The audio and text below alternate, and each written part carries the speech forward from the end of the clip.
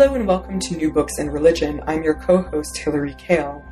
Anthropologist Birgit Meyer's most recent book, Sensational Movies, explores the dynamic process of popular video filmmaking in Ghana as a new medium for the imagination that interweaves technological, economic, social, cultural, and religious aspects. Stepping into the void left by the defunct state film industry, video movies negotiate the imaginaries deployed by state cinema on the one hand and Pentecostal Christianity on the other.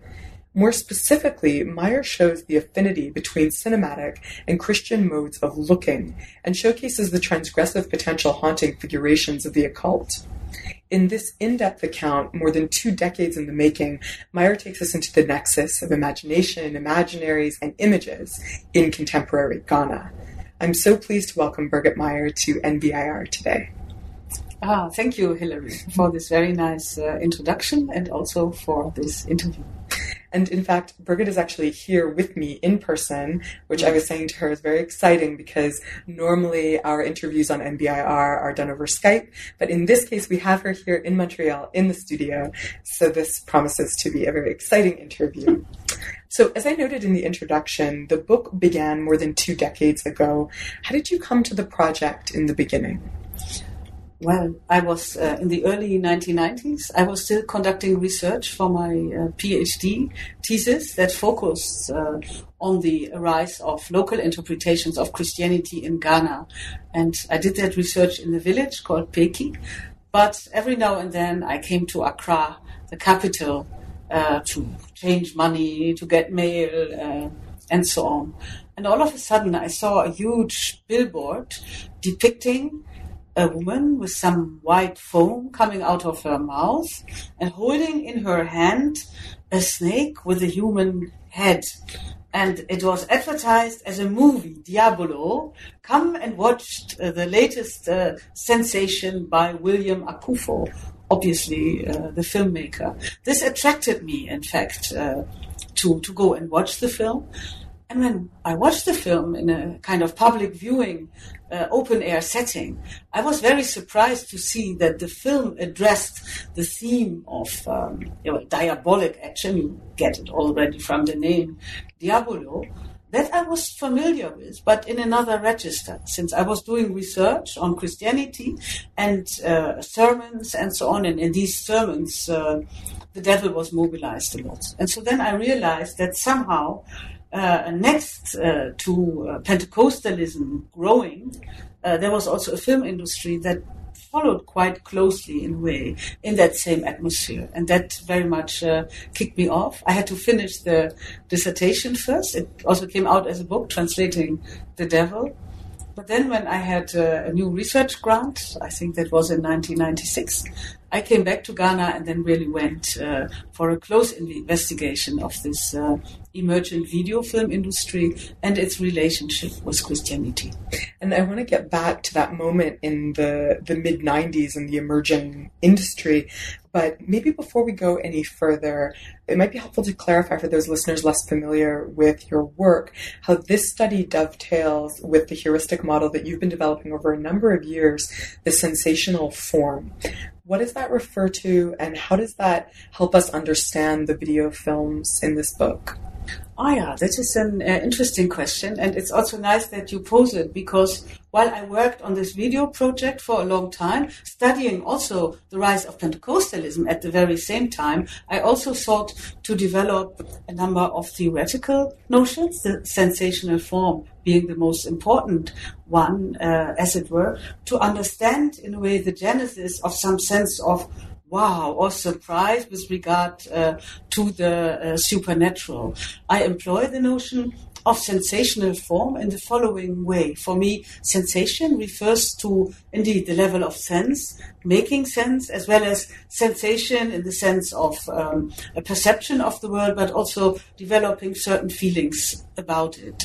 Now, I found that different religious traditions have various sensational forms that they authorize as the way to, in a way, get access to to the divine or the supernatural for the people who are part of this religious tradition. Pentecostalism knows a number of sensational forms that tune people's senses, make them develop particular feelings and also modes of making sense, such as the speaking in tongues session, in services, and so on. So sensational forms are very much about the orchestration of modes of making sense, sensing the world, and also having certain feelings and becoming sensible to the world in particular ways. This notion came out of my research on Pentecostal Christianity, and I realized that it was productive and illuminating to use the notion of sensational form also in relation to these kinds of emergent movies, in that they also played a role in a way, retuning, addressing, shaping people's habitus in a particular manner. Yeah, and I think that idea of an authorizing force in these sensational forms is so important in this book, and it'll come up again, of course, in our discussion. And it's kind of nice too, because as you said, that initial poster that grabbed your attention, it used the term, right? Sensation or that is in a way very interesting, because I took a picture of the poster, but it was on a dia and I forgot it. I think we often forget a bit about our analog media, certainly dias, which was something to do in the early 1990s. When I was looking for a frontispiece for the book, I wanted to get this picture. I knew I had taken it, but I had totally forgotten that it referred explicitly to the notion of sensation. And I had already agreed the book would be called Sensational Movies. I had developed the notion of sensational form. And then I realized, again, how grounded in a way also this conceptual notion was in my fieldwork experiences. Yeah, that's right. It brings you right back to that initial moment of the newest sensation. Exactly. And of course, I start the book with that. And I also related very much to, of course, sensation not as primary and given, or let's say part of our biological setup, but sensation being streamlined via particular media that also orient people in a particular way and that underpin, in fact, modes of sharing things, that underpin the development of a common sense in the figurative and in the literal sense, we could say. We've been speaking then a bit about the empirical frame, we could say, for your ethnographic work. Maybe you could speak to that a bit further. Sensational Movies takes us into a number of different sites around Accra where movies are being watched and also where they're being made. Could you describe some of those places and clarify what kinds of research you did for the project and how you came to also focus your attention in the particular sites where you did?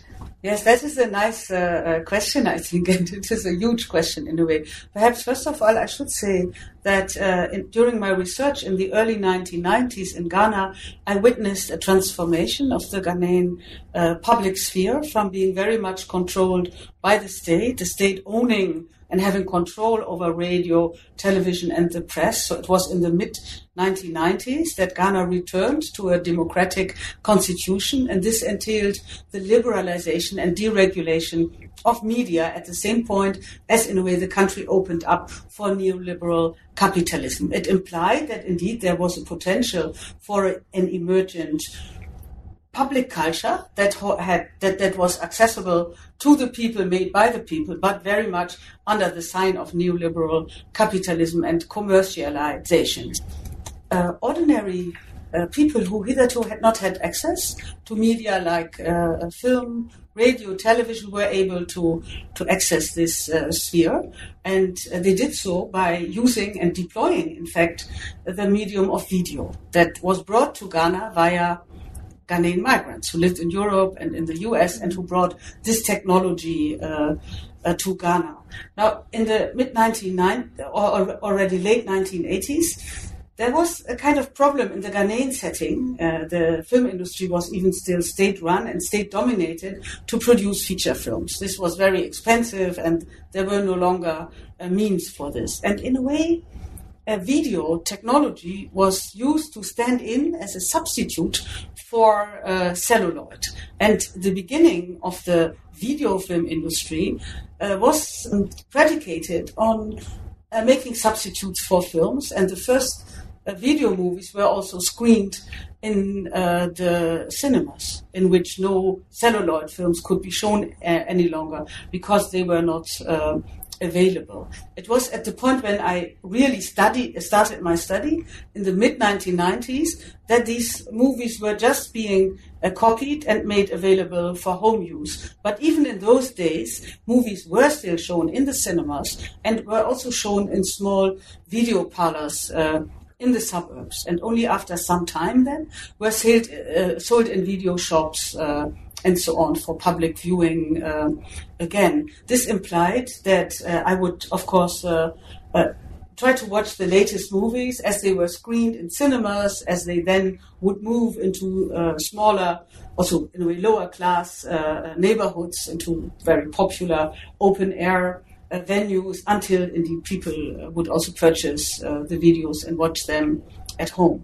It implied that my research had many different locations. I was in a way following the consumption, the screening and consumption of the movies, but gradually as I got acquainted with the video filmmakers, with the actors and all these people, of course, I also was on set, and in the end I managed in a way to witness the different phases, of course, the production, the distribution, as well as consumption of this kind of movies, which led me crisscross through Accra day in, day out. So my research location, in distinction to my earlier research, was not a bounded village where things would happen, but there were different nodes, in fact, that were relevant for filmmaking and film screening. And I constantly circulated between them, often together with the video filmmakers and distributors. So I think this was implied in what you were saying, but just to clarify, these were video films that were being produced by Ghanaians, with Ghanaian actors for the Ghanaian public. Yeah. And I presume that the budgets were rather low most of the time for these kinds of films. Yes. Were they being distributed more widely, or were they mainly really for that Ghanaian audience? They circulated mainly in Ghana and also in the Ghanaian diaspora, or more broadly, English-speaking diaspora. So in my hometown, Amsterdam, I also could watch a lot of movies and follow the circulation of movies, often via piracy, of course, to the West. The filmmakers, of course, had the desire to also come out big and really attract very large audiences to these movies, but this did not prove to be as successful as the video filmmakers might have hoped for. The films are very much tied to local sensibilities and interests, and in fact they are very much up against expectations which perhaps European or Western audience might have with regard to an African film. Actually, these local video movies were quite distinct from the known genres, the known films, African films, forms of African art cinema that circulate in the West. One of the important features that, of course, interested me as an anthropologist, being the strong emphasis on the occult, on the devil, witchcraft, also the victoriousness of Christianity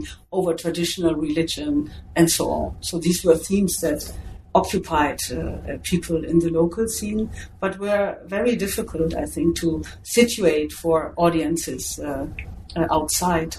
Throughout my research, working with the filmmakers, I have also tried to organize screenings in Amsterdam, in certain places in the Netherlands, but I found that I always had to do my best to explain to the audiences how these movies were situated and how would they differ from African art films in order to create some interest and sympathy. So I would say, the filmmakers wanted to play it very, very big globally, but that did not work like that. On the other hand, Nigerian and as well as Ghanaian movies, the two emerged around the same time, although I think the Ghanaian film industry started slightly earlier.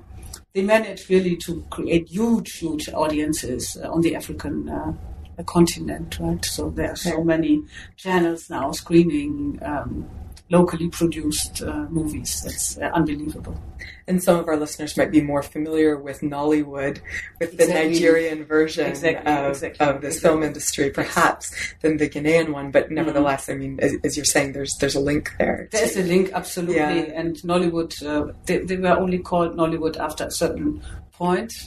Sure. They were, in the beginning years, they were called Nigerian movies, and audiences in Ghana were always also very attracted to Nigerian movies, also because Nigerian movies were less subject to local censorship than Ghanaian movies, so they were in a way more exuberant and more excessive and so on. Brian Larkin has written very, very interesting things, and Jonathan Haynes, about Nigerian movies. So what I also found during my research was quite a rivalry, in fact, between the Ghanaian and Nigerian movies, and the Ghanaian filmmakers had to do their best to keep the audiences tuned, as it were.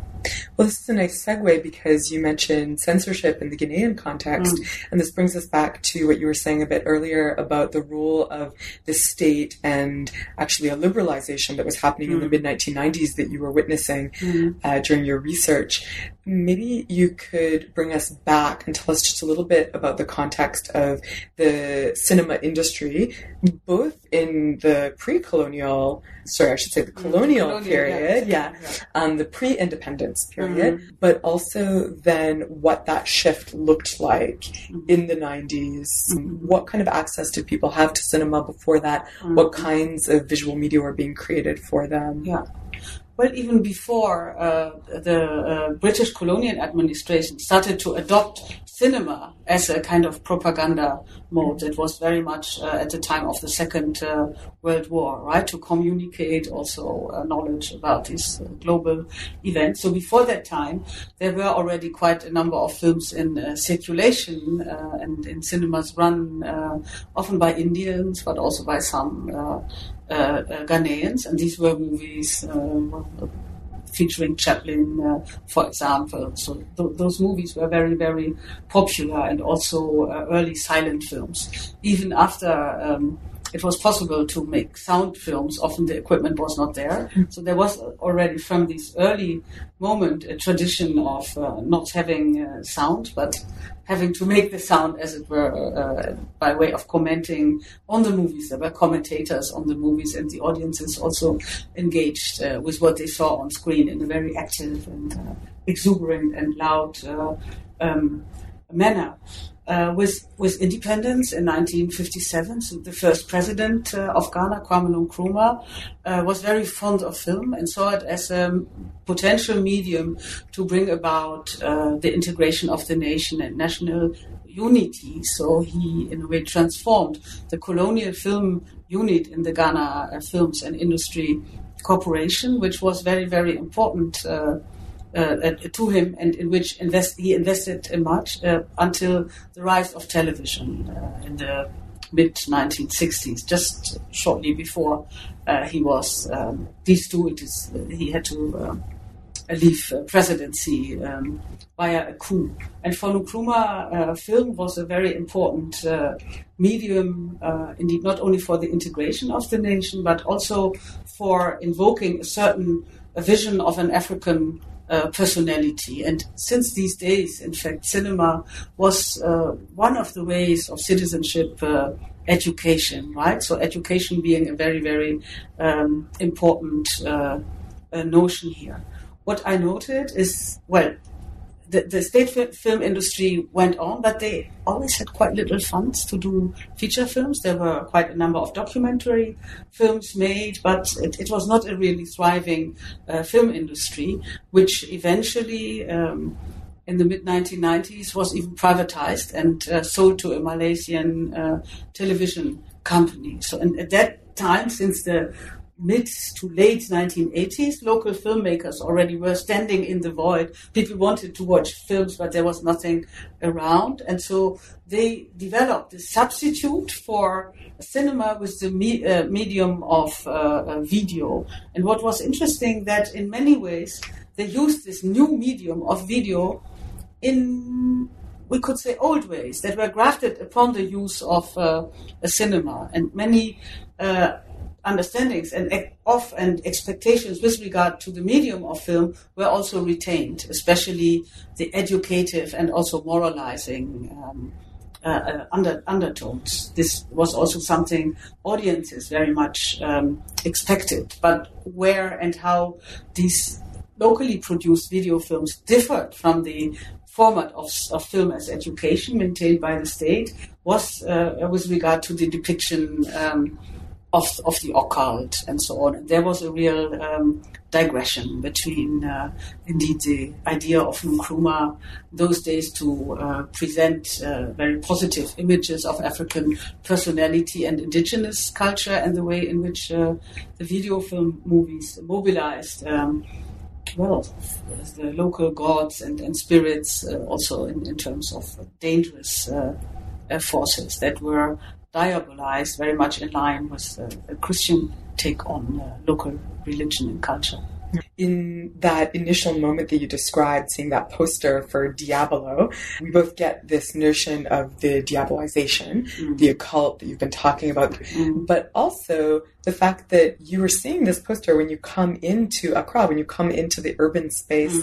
And one of my very favorite chapters in the book, maybe because I didn't know it would be there, was the chapter where you talked about this issue of urban space, how Accra is presented in these video films, and indeed how Africa is therefore represented in these films too. Could you tell us a bit more about that entanglement of the urban landscape, the neoliberal capitalism, and the kind of fantasy that's depicted in these films? Well, what struck me immediately was a very selective and partial representation of Accra. So there was a very strong preference to show the latest hotel, the nicest restaurant, to show high buildings, to also very much depict in a way what in local understandings was seen as development. This was also one of the attraction points to these movies for people in the diaspora who said, Ghana is also developing. You see, we have this and this and this in Accra. I often ask filmmakers why they would not perhaps go more for the picturesque or the messy, the markets and so on. And they said, no, why is it that you as a European always want to look at a messy Africa, which you may find colorful? We want to show the extent to which Africa resembles the modern world. We also have development and so on. What I found interesting is that in a great deal of the movies, there is a depiction of the city that is partial, that really focuses on these modern aspects. And I saw it as laying bare, in fact, an urban imaginary of a city yet to come that resonated very much with people and their expectations. And that also tied into images of earlier nationhood, where we could also find similar emblems of, in a way, the city as a site of development and modernity that was also taken up in these movies. So I would say that film, in many ways also expressed and helped realize an urban imaginary of a kind of modern city that was not quite there if one on the level of everyday life, and that was at the same time very much aspired to. There's something really interesting about temporality in this book because, as you said, there is both the depiction of the city yet to come and yet the past. In the context of these movies, the past as in these questions about the occult and how the occult still functions. I mean, this is very much front and center.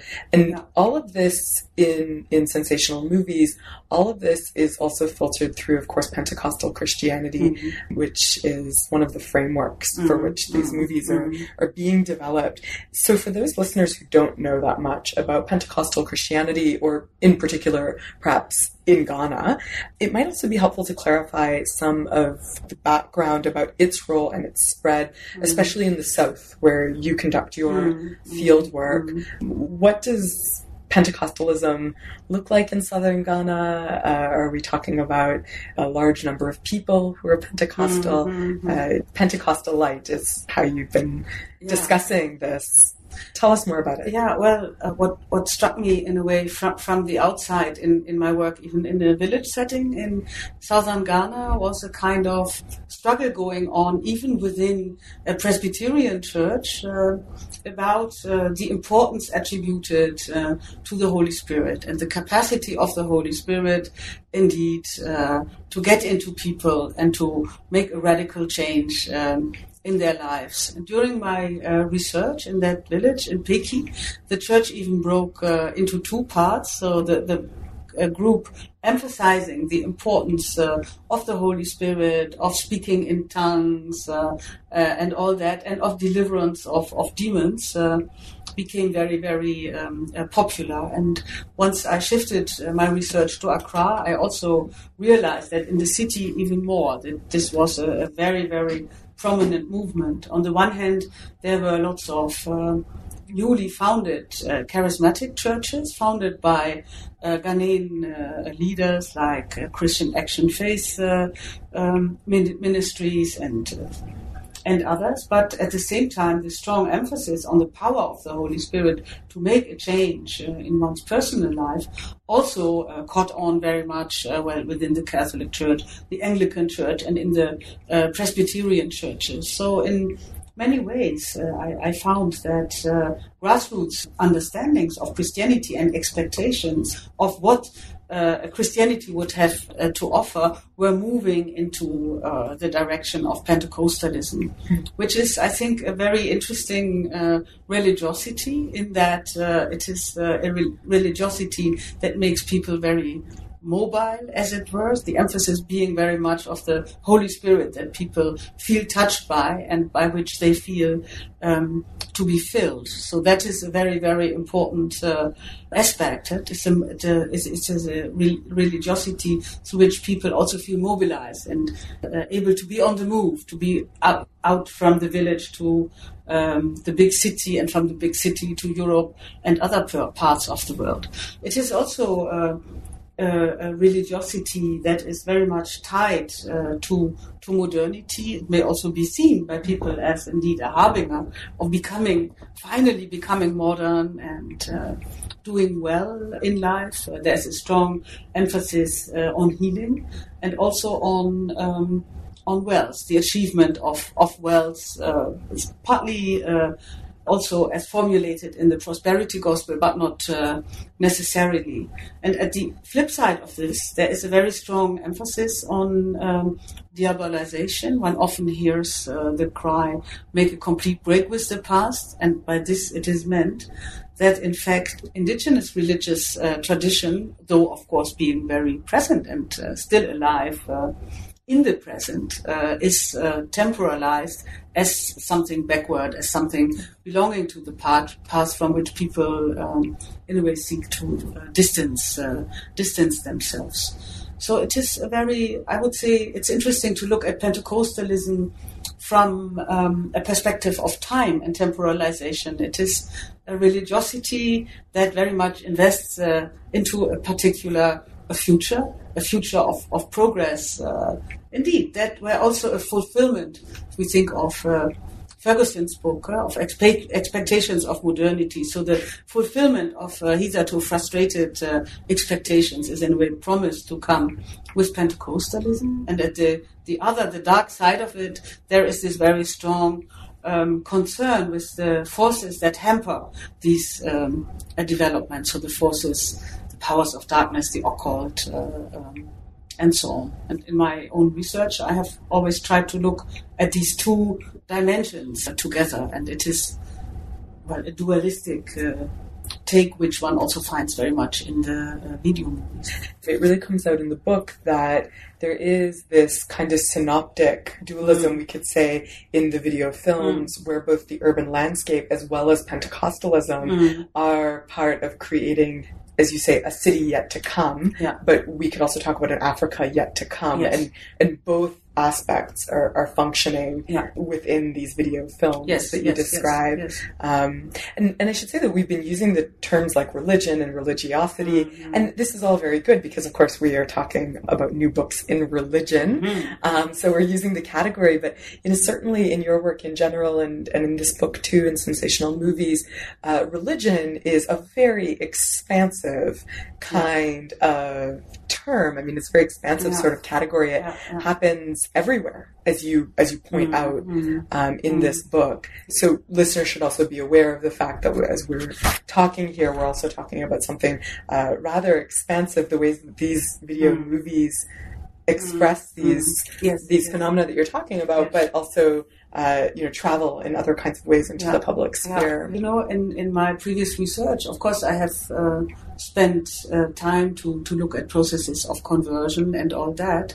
But what attracted me to study the film industry was that it allowed me to understand the implications of the spread of the evangelizing gospel throughout a public sphere that was no longer contained, as it were, by the state in ways in which it had been contained and controlled before. And what I found interesting was indeed the spread of Pentecostal imagery, Pentecostal modes of sensing the world, Pentecostal narratives and moralities, also via this video film industry, which of course was never run by Pentecostal churches, but in a way enhanced also the popularity of this, in a way, mode of being in the world via the movies. In so doing, of course, something paradoxical also happened. For if indeed religion becomes unbounded as a category, if it is everywhere and nowhere, if it is so easily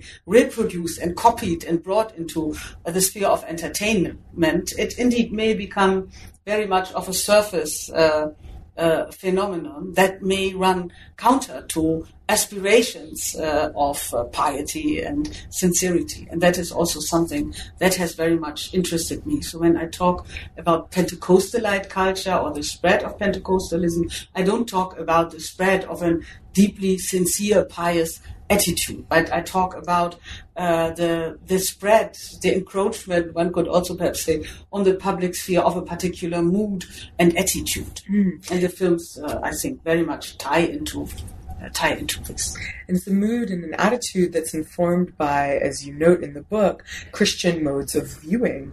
So we can maybe get into, in some ways, the heart of your research, which is the ways that issues related to vision, as well as the visible and the invisible, how those kinds of things inform the video films that you've studied.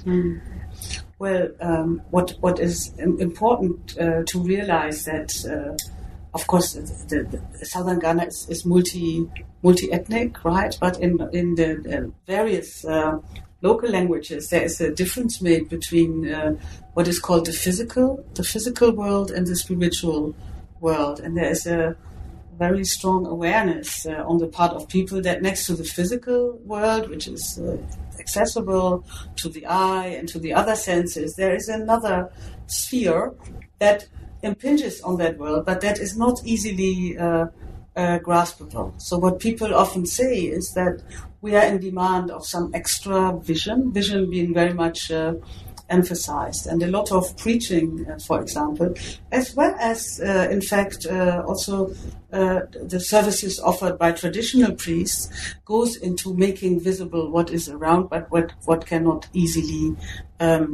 be seen. So pastors, but also local indigenous priests talking about things they can see thanks to their link with spiritual powers, and that they can make visible, often then via words, of course. And the interesting thing is that the video movies, a great, not all, but a very great strand in these movies tied into this modus of making visible the unseen, as it were, and then set out to indeed picture, especially the occult, but also the operation of God and all the effects in these movies. And this is I found one of the major attraction points of these movies, that they tie into Christian modes of looking and in a way claim to make visible something that is unseen.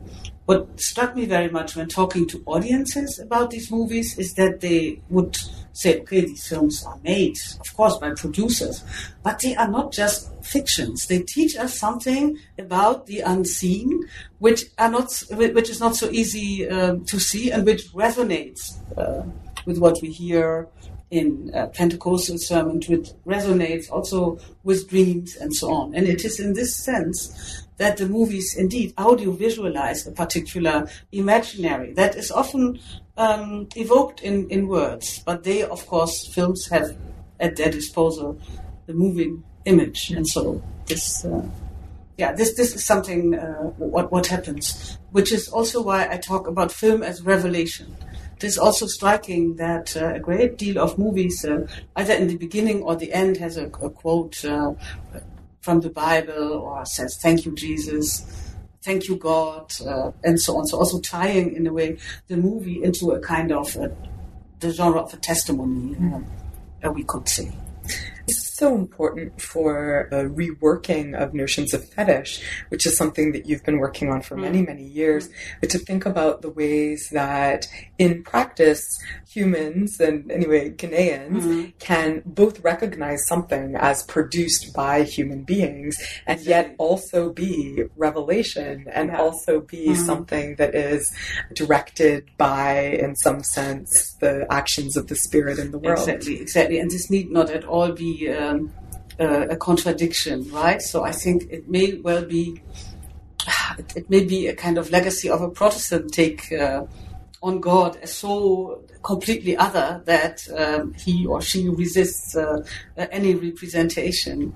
But I think that in what I encountered in the Ghanaian context was indeed also some trust in the capacity of the human hands and media to indeed develop the possibility to mediate and render present that what is unseen. And so this is always made and made up, and yet it can be vested with some truth. And I found this a very, very important realization, which, of course, I think may be of larger importance also in our approach of religion as a practice of mediation that necessarily requires tangible forms in order to, in a way, produce transcendence. So my research in this field also alerted me to the limitations of a dualistic distance between the divine or transcendence and then the immanent. And I also, thanks to these experiences in this Ghanaian world, I got very much alerted to the ways in which religion may be seen as a system that mediates something that is not there in a direct manner, as it were. Could you give us an example from one of the films that you studied that would give our listeners more of a sense of precisely what happens on the screen when something invisible gets tangibilized or gets filtered through this media? Yeah, well, of course, what was very important from the outset were what one could call special effects. And of course, people very much specialize in developing special effects with the rise of Adobe Premiere. So digital technologies, it was also more easy to produce special effects. Now there were, of course, lots of anxieties and talks about witchcraft, and there are a lot of narratives about, in a way, the shapes which witches may take, the owl or vulture, and so on. So in the early movies already, there were attempts to show how people would transform themselves from being the person lying down and then becoming, in a way, a witch by showing a particular animal shape coming out of out of the person, and such kind of scenes are very spectacular. And again, people know this is made for the film, but it resonates very much with local ideas about witchcraft, for example. There are also plenty of depictions about the devil, which often strikes me as quite medieval devil. I was very interested on the whole in the representation of demons, and noted that filmmakers might take as an example, of course, European horror movies, or even look at encyclopedias of witchcraft and so on, in order to get the iconographies right. But so there was a lot of investment in special effects, through which indeed these unseen demons, about which people talked a lot, were being depicted, and one used materials from horror films, films about ghosts and so on, and similar techniques very much. I was thinking specifically about your discussion about what you call the techno-religious, which I think is a helpful one, especially for those of our listeners who are at the intersection of media studies and religious studies, perhaps. Could you talk a little bit more about that intersection and this notion of the techno-religious? That ties, of course, into what we just said about mediation, so the importance of media to produce a sense of something that is not present as such, we could say. And the video movies very much alerted me to the importance of particular technologies, so the special effect technologies, as it were, to produce particular visions into this realm of the unseen. So when I talk about the techno-religious, I talk about indeed the use of particular technologies of depiction, of making visible for religious purposes. It is impossible to completely disentangle these domains, as it were.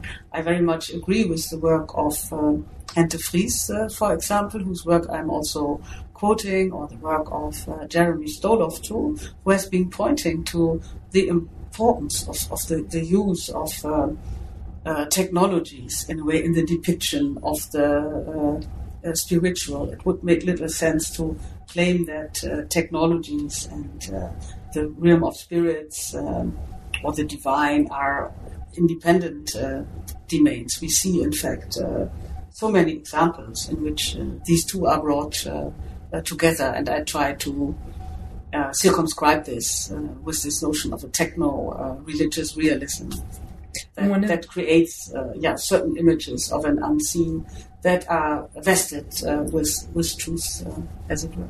And one of the really important points here is that Sensational Movies does such a great job at really getting us beyond an earlier discussion that was all about how religion is depicted in media, we could say, and rather views religion as media. And as you've been talking about this very dense interweaving of the actual technological practices at play, the affordances that they have, and also the spiritual realm in which people live. Exactly. I think you say it very well. Yes, exactly. That's what I try to convey. How do filmmakers engage their audiences? You were talking before about those early silent films, and people were talking back to the film and engaging them. And you do such a nice job in this book also of giving us a sense of what watching practices, especially in the home, once people are able to get these videos for themselves, what that looks like. How does a Ghanaian audience watch these movies? What was it like for you as you were conducting fieldwork with audience members? Well, I was very much alerted to the fact that viewing is a social affair. Of course, with video technology becoming, with people having video players at home, they could also watch alone. But the big fun during the period of my research, at least, was in watching films together. So what I noted, I sat with audiences so much in my own home, visiting people, and then in the small video parlors. And as long as it lasted, also in the bigger cinemas. Most of the cinemas have now become shopping malls or churches, right? But there are still public viewing sessions. And what always intrigued me was the strong audience engagement, and they talk very much about what they would see on screen, raising certain cracking jokes, of course. But during the movie. Yes, during the movie. So it was always somewhat loud, as it were. And I realized also the sound quality is not perfect. Now it's much better than in the beginning. But I realized that exactly the imperfection of sound also invited a stronger audience engagement with the images on screen. So I realized that the, let's say, real performance, the real film always demanded the oral engagement of the audiences to make it into a kind of full and rewarding experience. So it was very performative, I would say, and sensational indeed, in many, many ways, which is a different way of viewing than I had been used to so far.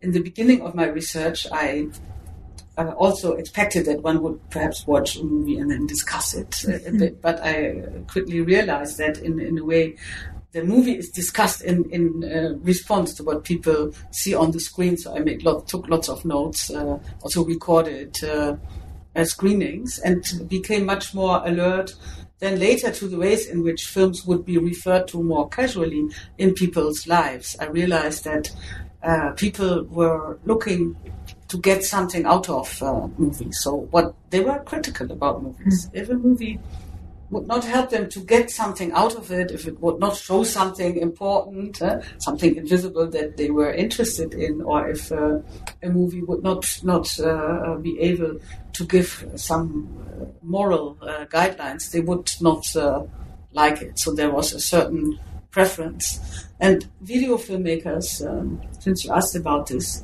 were very much aware that they made movies that were not so much appreciated by the people who were still standing in a way for the former state film establishment. So the industry depended very much on the appraisal of the audiences. So they very much sat with the audiences, studied what they were, how they were responding, and so on. And also, in a way, made the films in such a way that they would be successful, interactive pieces that would trigger responses. So that makes this phenomenon very, very interesting for me as an anthropologist, of course.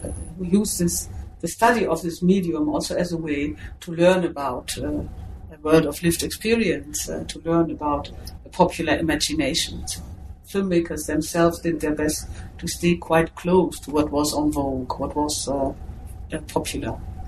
Thinking about these things as a co-creative process, even in the act of watching, certainly reminds us that people don't watch films in quite the same way in all places in the world. Exactly.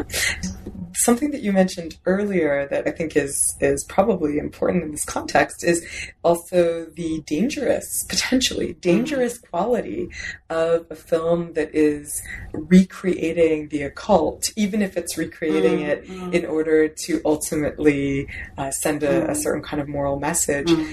In what ways was that kind of danger dealt with, both by audiences and also, because you went behind the scenes in the production of these films, by the actors and filmmakers themselves? Yeah, well, that is a very important question, and I also identified a kind of paradox, one could say, in this type of movies. That, of course, in this claim to show what happens in the unseen, to in a way depict, to audiovisualize the powers of darkness. They invested a lot in showing how these powers operate, and this was one of the big attraction points. So one finds a very, very strong investment, as it were, in the whole domain of the occult that could only be contained by indeed presenting some kind of framework. So yes, we show you all these occult forces, but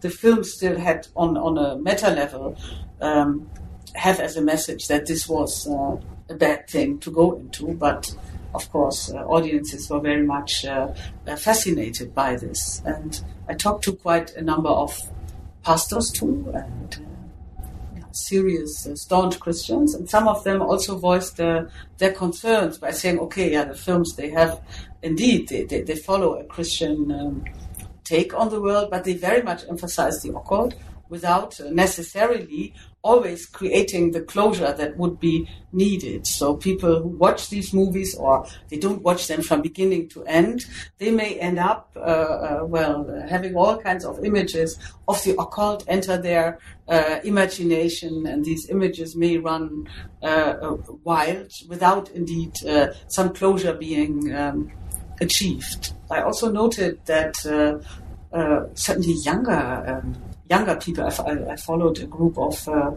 young teenagers, and we went to the cinema in the early phase of my research. And I noted that they very actively embraced prayer in order to, in a way, protect themselves against potential evil that would come by watching particular images. So there was definitely an idea that the imaginaries depicted on screen might easily flip and enter people's mind and perhaps pollute or spoil them.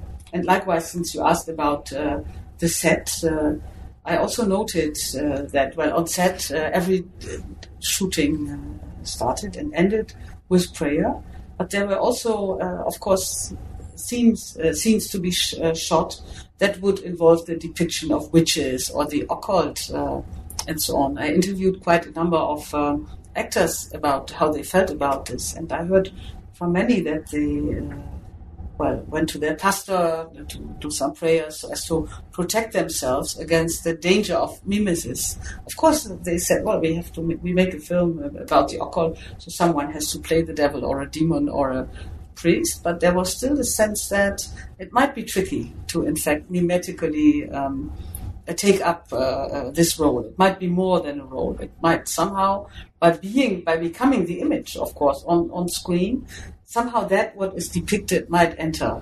into oneself. So there was quite some concern about that. I have one chapter, I think chapter 6, in which I write about the danger of animation, which comes with indeed the bringing to life of the occult and also of traditional rituals and all that. It's a wonderful parallel with how we were talking earlier about both Pentecostalism, but also these movies spilling out into a public sphere, and in this sense of being unable to contain potentially the occult once you put out into circulation these videos is a fascinating parallel with the larger one in terms of the public discourse, the public sphere, and the way that these Christian modes of viewing and thinking also are uncontained, spill out into it. If the spirits once called upon, doesn't we think even of Goethe also, it's very difficult to get rid of them. That's right. How do you put the genie back in the bottle? Exactly. Once certain figments are produced, they are very difficult to be contained. They originate from the human imagination, but they are vested with a life of their own. And even if people are very much aware that it is humans who created them, still the images are there and have a particular force, which also makes that they have to be handled in particular ways. So in this sense, I could say that doing this research on these movies also alerted me to the complexities of human object entanglements, which of course are by no way limited to this field. So what I definitely do not want to do is in a way to offer an image of an exoticized Africa. I think that many of the mechanisms I found in this functioning of the video film industry with regard to the representation of the unseen also would apply to, in a way, the world at large, right? And I think another theme that runs mainly in one of your chapters, actually, but runs to some degree throughout the book, that resonates much more broadly than Ghana or Africa, is this question about heritage making in the context of the state apparatus. And this is something that's of particular interest to me because it dovetails with some of the things I've been thinking about in terms of the Canadian, the Quebec context. as you point out in the book, the view of indigenous religions and the way that they're depicted in other kinds of films or art that are related to heritage making is very different than how these Pentecostal or Christian modes of viewing understand the occult and indigenous religions. Could you speak to that briefly? Yeah, I would say in the beginning of the film industry, there was a very strong cleavage in a way. So there was on the part of the state also an idea of cherishing heritage on the this idea of African personality, Sankofaism, as it is also called, Sankofa being a symbol of the bird looking back, meaning go back and take it. So a positive stance to tradition that needs to be picked up and carried to the future, opposed to a Pentecostal inclination to very much see that heritage as the demonic, something to make a complete break from, right? And for a great deal, certainly of the early films, they all went into this very much, so diabolizing, in fact, what was cherished as heritage in other registers. But I also noted during my research that at some point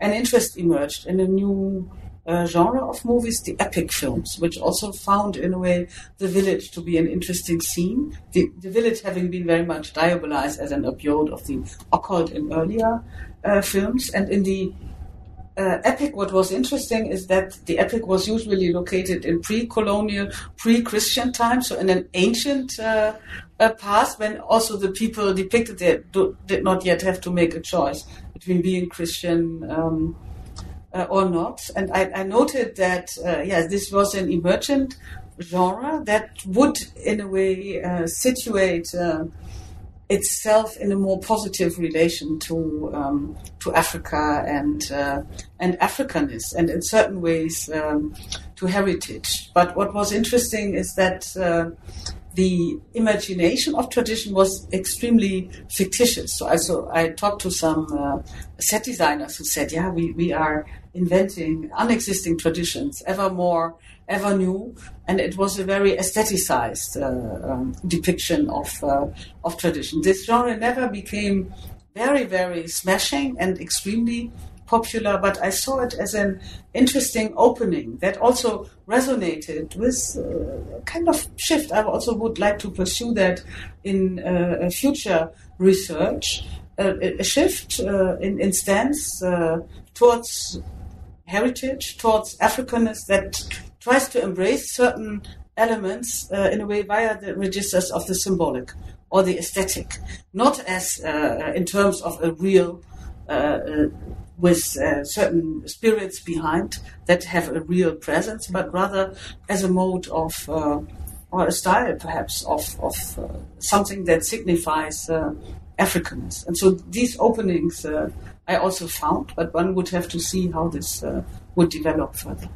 You have this great section of pages in the book where you talk about speaking with a Nigerian. I believe he's Nigerian born, but in Ghana now. Yeah, exactly. But I think he's now back in Nigeria. Okay. A set designer who's saying, look, the altars weren't all that interesting looking. So when I produce heritage, then I'm creating something even more spectacular. Which I just thought was such a wonderful conversation that you were having with him. That was also a Ghanaian filmmaker with whom I talked about this a lot. Michael Akwate Kani, one of the filmmakers to whom I dedicated the book. There was a big debate how to represent African tradition, and on one level, there were people who said, these movies, they always represent African tradition in a bad way. But there were also people who were so much into, in a way, indigenous religion, or in a way the context with the spirit, that they said these films don't represent anything because what we are dealing with is not representable on film anyhow. Filmmakers, when I interviewed them, asked them, how much do you know about African indigenous traditions and so on. They said, well, we get a lot out of coffee table books and so on. For in a real shrine, there is just a pot, there is so little there. You need something slightly more spectacular. So what happened, of course, was that the representation of indigenous tradition was in a way also very much framed by Hollywood images of a kind of an African occult, and that matched in a way very much the position of priests and chiefs, who also said, the films misrepresent us, but also we are not representable, and filmmakers in a way acknowledging that and saying, we also need to go for an appealing picture. So this sort of aesthetics of colorful Africa. Exactly, and they very much created substitutes that were much closer in a way to kind of outside imagination of African religion and tradition than what one might find within the context of priesthood, chieftaincy. So it sounds like heritage is one avenue maybe for further research in your own work. What are some other things that you're working on now? There are, in a way, quite a number of projects, but I certainly will continue doing research also on religion and society in Ghana for the future. I intend to engage in a collaborative project with a number of my Ghanaian colleagues as well, and that will focus on a multi-ethnic, multi-religious neighborhood. Of course, I noted that's also what this book is about, that people are very serious about religion. So you hear and see signs of Pentecostals everywhere. You also see lots of signs that indicate the presence of Islam. And I'm very much interested to do some research about Muslim-Christian relations within on the level of neighborhoods. And on another level, I'm also very much interested to pursue, in a way, an understanding of religion in terms of mediation, to which media are intrinsic, so certain authorized material forms. And I will also engage in more comparative research that would look at buildings, objects, images, but also food and the body, text as multiple media of religion, both in Africa but also in the West. Whilst working on the book, I also shifted from a position in anthropology to religious studies. This also broadened my horizon a bit, and I'm also very eager to do more work on global entanglements and also help develop possibilities for comparison. And this connects to some of the work that you've been coming out with more recently. Well, this is rather recent too, but of course you publish so much that there's other recent work as well on icons and iconicity, and so it sounds like some of those things you were talking about in the last part of your answer is also connecting to that work. I think I see this book very much as an ethnography of the religious imagination that is in a way unlocked via a focus on the image, and also the image indeed as a material form in the interface of religion and film or video technology. But this whole question of the religious imagination, the image, the idol, the icon, has occupied me very much. I have, of course, also explored the genealogy of these notions, and I'm very much interested in, indeed, the phenomenon of iconicity, issues of idolatry, larger themes in the interface of visual culture. So I think of Latour and W.T. Mitchell, but also some German scholars like Belting and Böhm and so on. And that is definitely a field in which I will also invest further. Yeah.